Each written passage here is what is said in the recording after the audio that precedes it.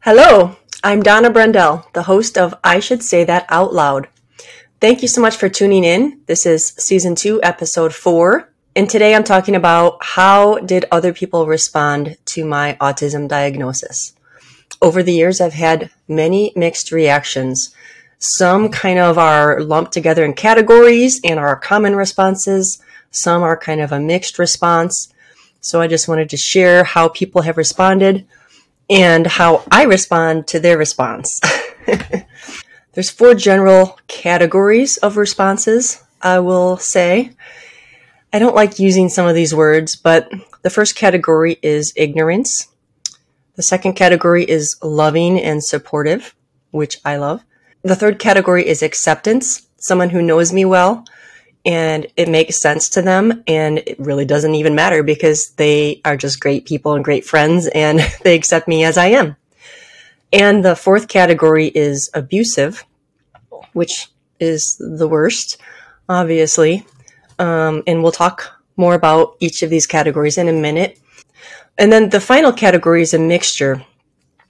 It's a mixture of understanding and acceptance, but with a caveat of, well, it's not that bad for you. And I'll talk about that in a minute as well. So let's go back to the beginning. The first category of response that I've had is one of ignorance. So people have a lot of ideas that they think are autism. They're just stereotypes and myths and misconceptions, things that movies have portrayed that may or may not be true or just might be part of the truth. And they're Hollywood glamorized and don't really portray a true picture of what autism really is.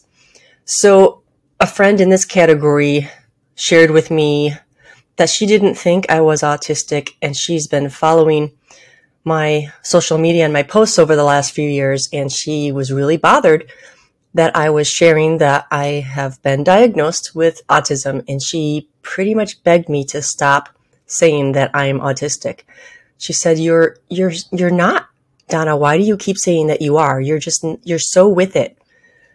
And while I appreciate her saying that she doesn't think I'm autistic and she thinks that I'm with it, she just doesn't understand what autism is. And also, part of autism is masking so that we blend in with the neurotypical brain of those around us. So I mask a lot. I've always masked even before I knew that I was autistic, even before I knew what masking was. It's just a natural thing that we do to fit in with the people around us. So I guess I'm really good at masking. And I also shared in the first episode that I'm really good at keeping busy and just doing things in an environment to serve the people that are around me, to serve the situation that I'm in. And it's a really good mechanism for masking because people see that I'm busy, I'm doing things, and I can get things done, and they don't see any deficit there. They don't see any struggle with the social interaction because I'm avoiding the social interaction with the service, with the activity, with the cleaning, the preparation, the getting things done and making things happen in the different situations that I've been in. So I've done a good job of hiding my struggles, my social struggles especially. And it's for her to say those things is kind of a compliment that I've been hiding it really well. But now as I'm sharing my diagnosis and trying to unmask and be my authentic self, it will be more apparent. And I think it's more apparent to people that know me better as well, because this friend, I've known her for a super long time, but we've had a lot of big gaps in between the time that we spent together over the years. So she hasn't seen the growth pattern in me and the change in me and the unmasking of me over these most recent years. So that's from the category of ignorance. I really don't like that word. It sounds like I'm swearing almost, which I don't ever swear. That's one of my strange things. I don't know why. I just can't.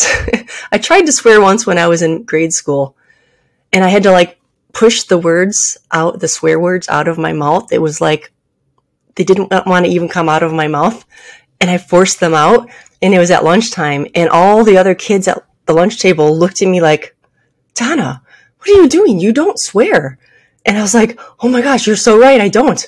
And it was like a relief that, okay, I'm never going to try that again. That was very awkward and uncomfortable, and I didn't like it. And my friends didn't like it coming from me anyway, for whatever reason.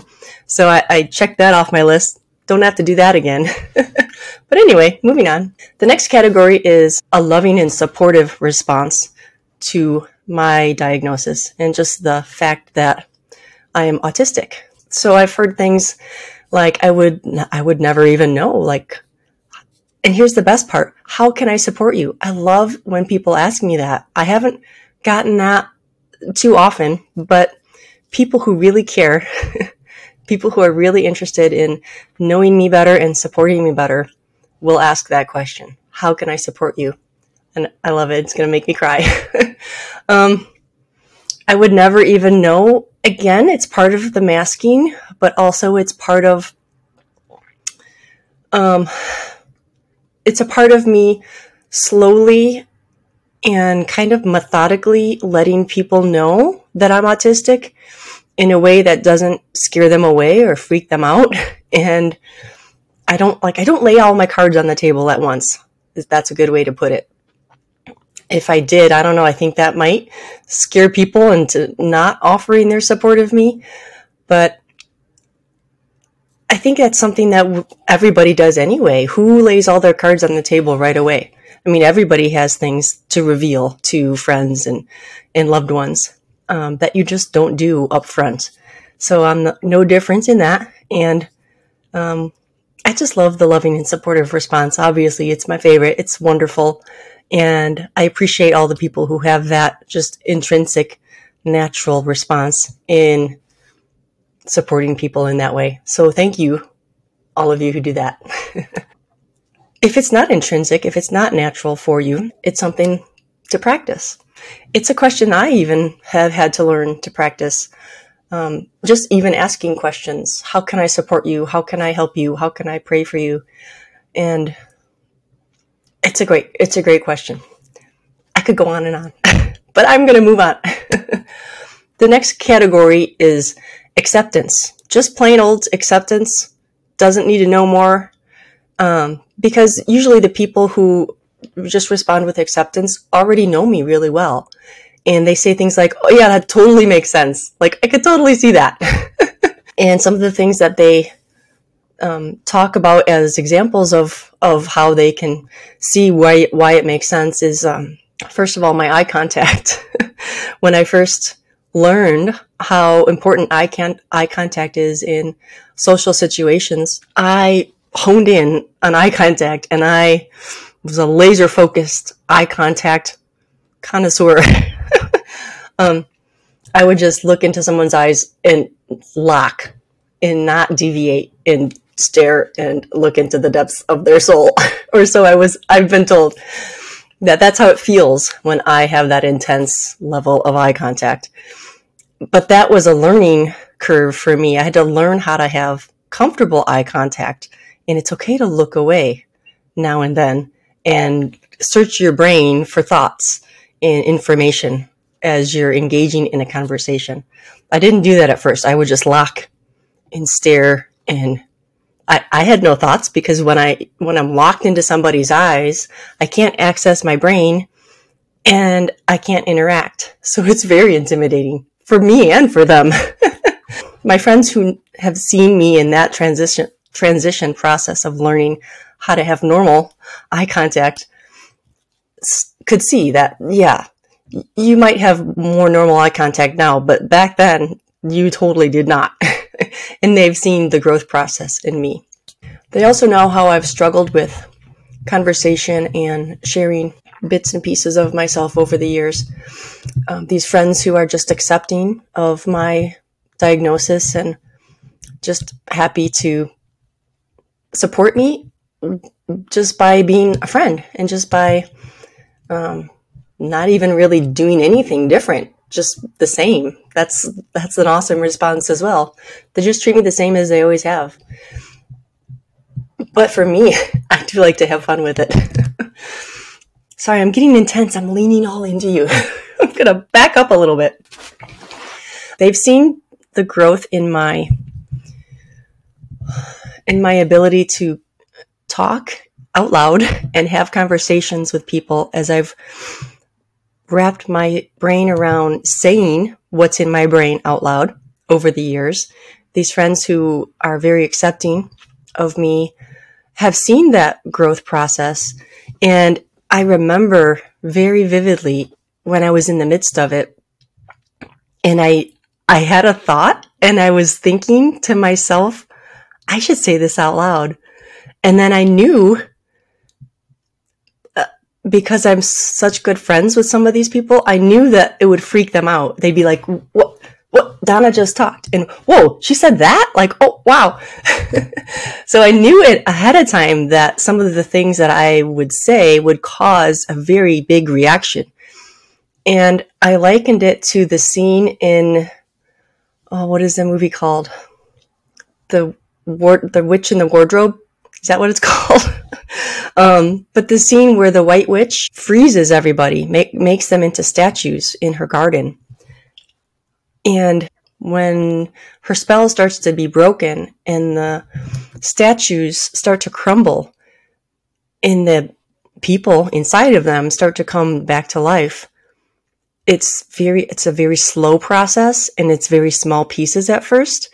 And I remember in one of the statues, the first thing that fell off was a piece covering the eye. So it was a stone statue, and all you could see was one eye moving. And that's it. And I felt like I was a stone statue, and that my friends just saw me as still and quiet in the room, non-speaking, non-verbalizing, non-even body language emoting. But when I had this thought, I was like, oh, a piece of my eye, concrete, is going to fall off in this moment. Like, I knew how big of that moment was about to be. And I had fun with it. And then when I did say it and they reacted as big as I was expecting them to, it was fun. And I wanted to do it again and again and again. Obviously, it faded over time, and they would not have as big of a reaction anymore, because then they began to expect it out of me. But I kind of got excited about, oh, what's another moment where I could say something and shock my friends who aren't expecting me to say anything. It was super fun. Sorry, it took me quite a while to explain that, but it's such a fun moment in my life. I love that story.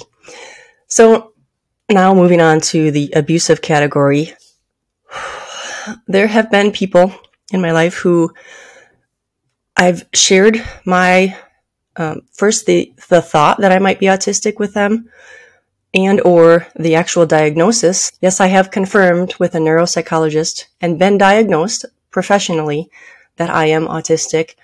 And both before and after, response was not verbally, I don't care, but in the behavior, I don't care. And I tried to educate certain people about how they could understand me better and love me better and care for me better. But again, the response was, I don't care. I'm not interested in learning about it. I don't have time to learn about it. I don't like to read all these different reasons why they wouldn't take the effort to learn about it, and in essence, to learn about me, and so that we can have a better relationship. So that is the hardest and was a big hurdle for me. But at the same time, it's something that has made me stronger, because I know that I will encounter more people in the future that will have the same response. And it gives me tougher skin, but it also gives me tougher preparation of thought to know how to respond, to have my own self-worth and self-confidence to overcome that response, and to keep going, and to just keep advocating for myself and for others, irregardless of that kind of response. And I think that's enough said about that. The final response is a mixed response of both acceptance with an asterisk, with a caveat. So this has been from professional people I know who really understand autism, and also from friends, again, who have other family members who are autistic and actually know a lot about autism, but maybe aren't familiar with the vast array of people on the spectrum. And because I don't want to put too much emphasis on these words, but I am high functioning autistic. But that's where the struggle lies. And that's why the DSM changed how they diagnose people. Instead of saying that someone has Asperger's, now they just say that someone is autistic, because high functioning used to be termed as Asperger's. And it's good and bad to have it all combined into one lump autism category, because we are all still people and we should all be still treated with love and respect and kindness, no matter where we are on the spectrum. But at the same time, it makes people think that my struggles or struggles of those who are high functioning less hard. And I asked one of my doctors recently about a struggle I was having at work and asked for advice and support. And he did respond with support and help. And then at the end of the conversation, he said something along the lines of, "But you're so high functioning, as in, I don't understand why you are even struggling anyway." And again, it's hard just to communicate the struggle. It's hard to put words to it. And at the same time, even when I'm trying to be honest and real and authentic to people, I think I'm still so used to masking that I don't truly show my real struggles yet. I don't think I've been able to do that yet. And I think that's an epiphany I'm having right now in this moment.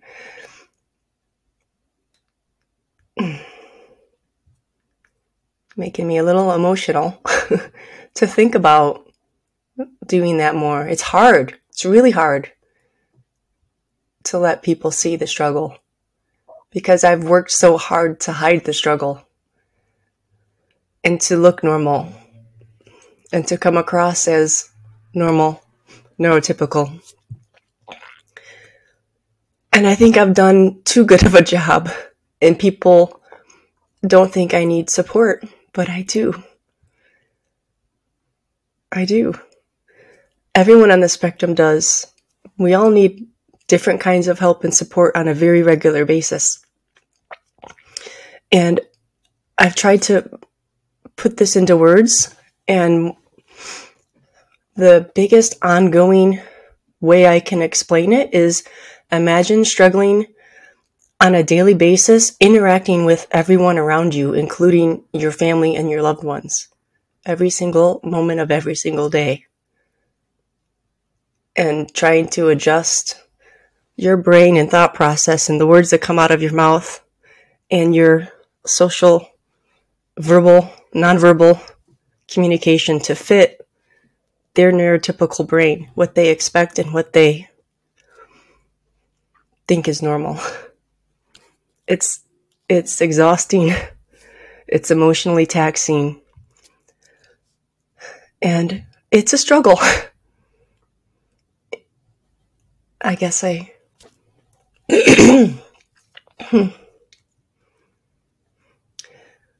glad to have learned this as I'm sharing with you.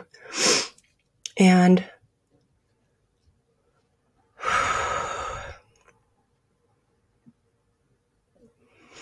it's good to unmask. It's good to be real. It's hard.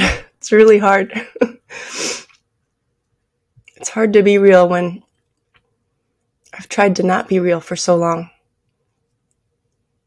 It's okay. I need help. I'm asking for help. I'm getting help from a lot of people, and I'm so thankful for that. So many good friends, so many good family members, so many good advocates out there, so many good books, so many good speakers and podcasters. I'm so thankful for all of that. And my faith community, you all have known for so many years how important you are to me. You are family, and I love you all. And just thank you for accepting me and loving me all these years as I've grown through all of this. Whew. So there's the 5 categories of responses. Thank you for listening. Thank you for tuning in. And we'll see you next time. Bye-bye.